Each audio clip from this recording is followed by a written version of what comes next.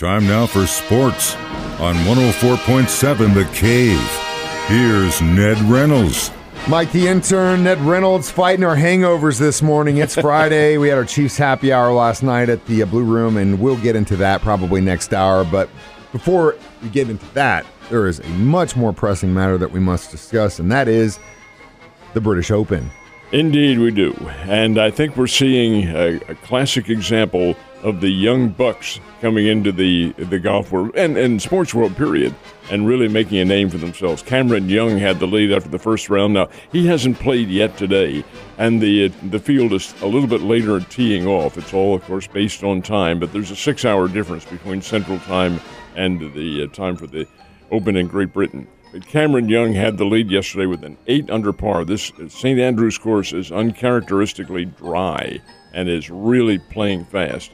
All that is good because there's some very good scores. At the moment, Taylor Gooch has come on and shot very well today, so he's going to be up there in the leaderboard. So what about Tiger Woods? Well, he was 6 over par yesterday. That's a 78. Started off today with a birdie and bogeyed the next hole. So he's back to 6 over again. Tiger is just simply not in the groove. Of course, he is 46 years old, and he's compromised. Although in watching him walk the course yesterday, he's walking at a much better gait than he had been. But still, his game isn't sharp. And it's not sharp because he hasn't played. He's only been playing in the majors. You can go out and practice, which is fine. You have to practice every single day. But until you're in the heart of competition, it begins to catch up with you. And I think it has with him. He'll have to really, really play well today to make the cut. And it'll be interesting, but I guarantee you and I aren't going to be waking up at midnight tonight to watch any of it. That's when I'm going to bed. All right. So we also had an announcement in the Kingdom yesterday. A guy who blocked up front for us for a very long time, helped us win a Super Bowl, is officially hanging it up. And you can't blame him at all. You're making reference to Mitchell Schwartz, who is a really, really good player. 5 years with the Chiefs, 4 with the Cleveland Browns. They're the ones who originally got him out of California, University of California. Schwartz is a very bright guy. He's also a very large human being. He's 6'5", 320. And in his prime, he was one of the key figures on the Chiefs' offensive line. But developed back problems. He had back surgery. I noticed yesterday he said upon announcing his retirement that the second surgery finally has relieved some, not all, but some of the pain down his leg. That's a sciatic injury. And he is feeling better because of that. But, hey, it's time. He's 33 years old. Time to go. And he's a fine player. He's probably a future Chiefs Hall of Fame. I would definitely feel like he's going to be somewhere in one Arrowhead Drive in the future, especially for what he did to help us win a Super Bowl. It's funny. We were at the thing last night, and even Danon, got drafted in Major League Baseball. And you hear that so often, especially with pro football players. Mahomes could have played Major League. It's the Major League Baseball, when it comes to the draft, they'll pick up kids, for when they're in high school, whether they're in college, and they kind of sit on the draft, and then they decide if they want to play for them or not. Give me the short answer on how this all works. Well, it's interesting because you can play another pro sport. Russell Wilson's another one. Great example. New York Yankees. Yeah. He never could make a decision. He went and played in the Yankees farm system his first couple of years in pro football. Now, you run into these days, in this particular genre that we're talking about now, you run into a time differential because training camp is going to interfere with baseball. But you had Deion Sanders, who played both sports. It is possible, and these guys are multi-talented athletes. I love Danon because he frankly admits that he loved baseball. Loved it. Milwaukee Brewers farm system. He adored the game, would have played it, but he had the chance to make the big money first. And that is, in fact, where a lot of these guys, when they make their decision, that's the focal point. I can make it now. Do I have to wait around and wait? Now, if he did, and he's a good player, he's going to be making more over a period of time, but you're also taking a big chance. Yeah, you are, and who knows, especially the longer you go through it, the chances are you could get hurt on down the line. Never know. But in pro football, you get hurt your first year. Who knows? But we got the draft happening right now, or what? This is the Major League Baseball draft. It begins on Sunday. Now, it used to be that the Major League Baseball draft went for as long as those individuals, the teams wanted to draft. It went up to 60, 65 rounds. It was Mike Piazza, the Hall of Famer from the New York Mets. He was in the 61st round. So it's an unqualified science, so to speak. But your number one draft choices are going to be pretty good. We see the kid here, Jordan Walker for the Springfield Cardinals, who's a number one. There's also another number one who was with the we've had several number one draft choices down here. Mike McGreevy, who's pitching now, was a number one last year. Anyway, that's beside the point. The draft works this way now. It used to be all encompassed over one day. Now it is 3 days. They have looked, they being Major League Baseball, at basketball and football, especially football. Well, wait a minute. If these people can drag it out, so can we. So the draft begins on Sunday night in Los Angeles, and that's the first round. So that means all the 30 teams will draft in the first round, and then that's it. Now, the draft now is only 20 rounds. That's all you go. So the next 9 rounds will be Monday night. And the final 9 rounds, or actually 10, I guess it would be the final 10 rounds, that will be on Tuesday, but probably during the day because the All-Star game's at night. You want the TV audience. And it's not a bad, I mean, from a marketing standpoint, to kind of lead into the All-Star break with that is not a bad idea, and at least they're taking a page out of the old NFL marketing team's book. So it was Game 3 against the Dodgers for the Cardinals yesterday, and the first 2 games definitely mirrored each other in how they went down. If that happened again, I probably would have been wearing my tinfoil hat when you came in this morning, but luckily, well, not luckily, unluckily for the Cardinals, it didn't happen. Yeah, and I'm afraid that is symbolic of their inconsistent attack.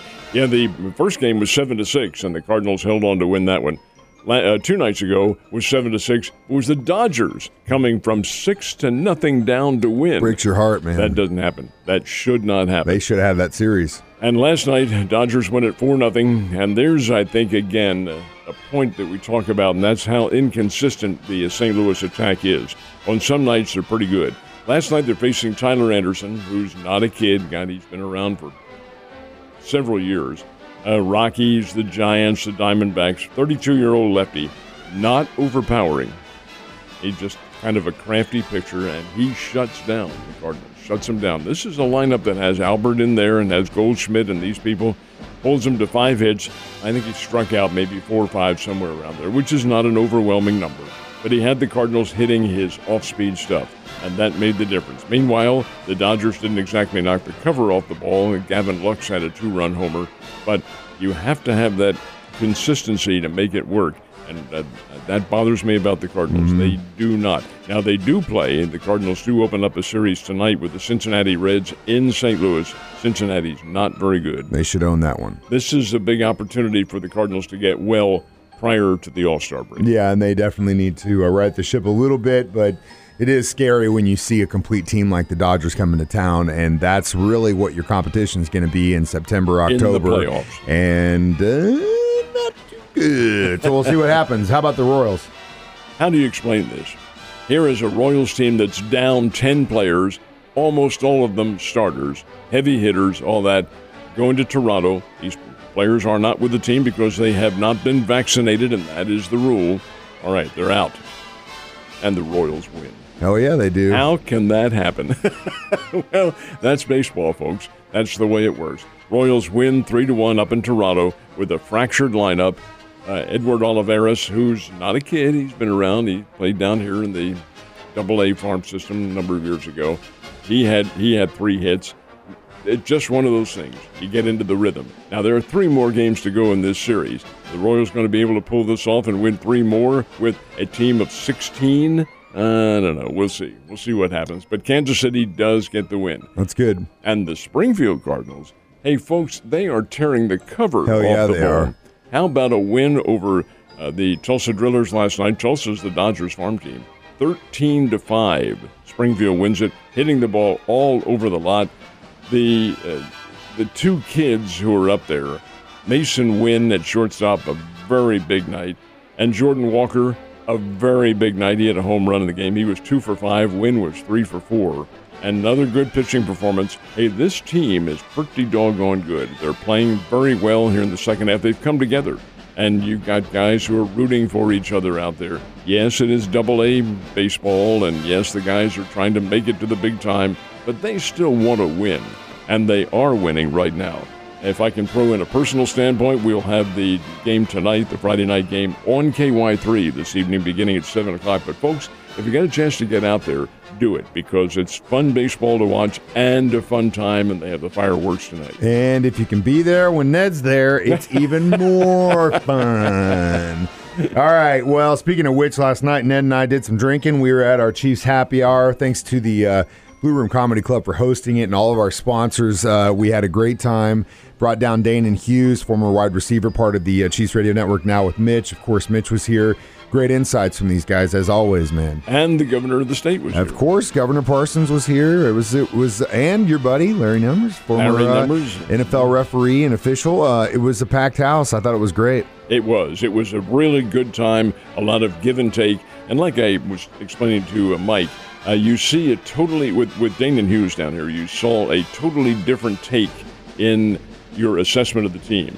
Mitch Holtis, the 29-year veteran broadcaster. God, he's going on 30 years now as the... Don't be surprised you got him beat big time. Well, I'm older than he is by a long shot. But over and above that, he is the tub thumper. He's in there, hey, the Chiefs are blah, blah, and so forth. We're going to win. And they may. I think they will. I think they'll have a very good team. Danon gives you the player's standpoint. And while he is pro-Chiefs, of course, he gives you more of an actual insight as to what the players are going through and how they think. I really felt it a very interesting conversation. I think the audience found it that way, too. Had some good give and take from the audience as well. The one guy who you interviewed down there, Mike, said something to the effect that I need closure. I need from the AFC Championship game last year. Or earlier this year. Back to what you're talking about, Danon, though, he said something really early on about, he goes, you look at bankers and guys that play the stock market, and they look at the market differently than most people do. Like you and I, we're like, oh, this goes up, this goes down. They see things that are happening that we don't see because they're in it all the time, and that's how he watches the game. He sees it that way. He is a banker.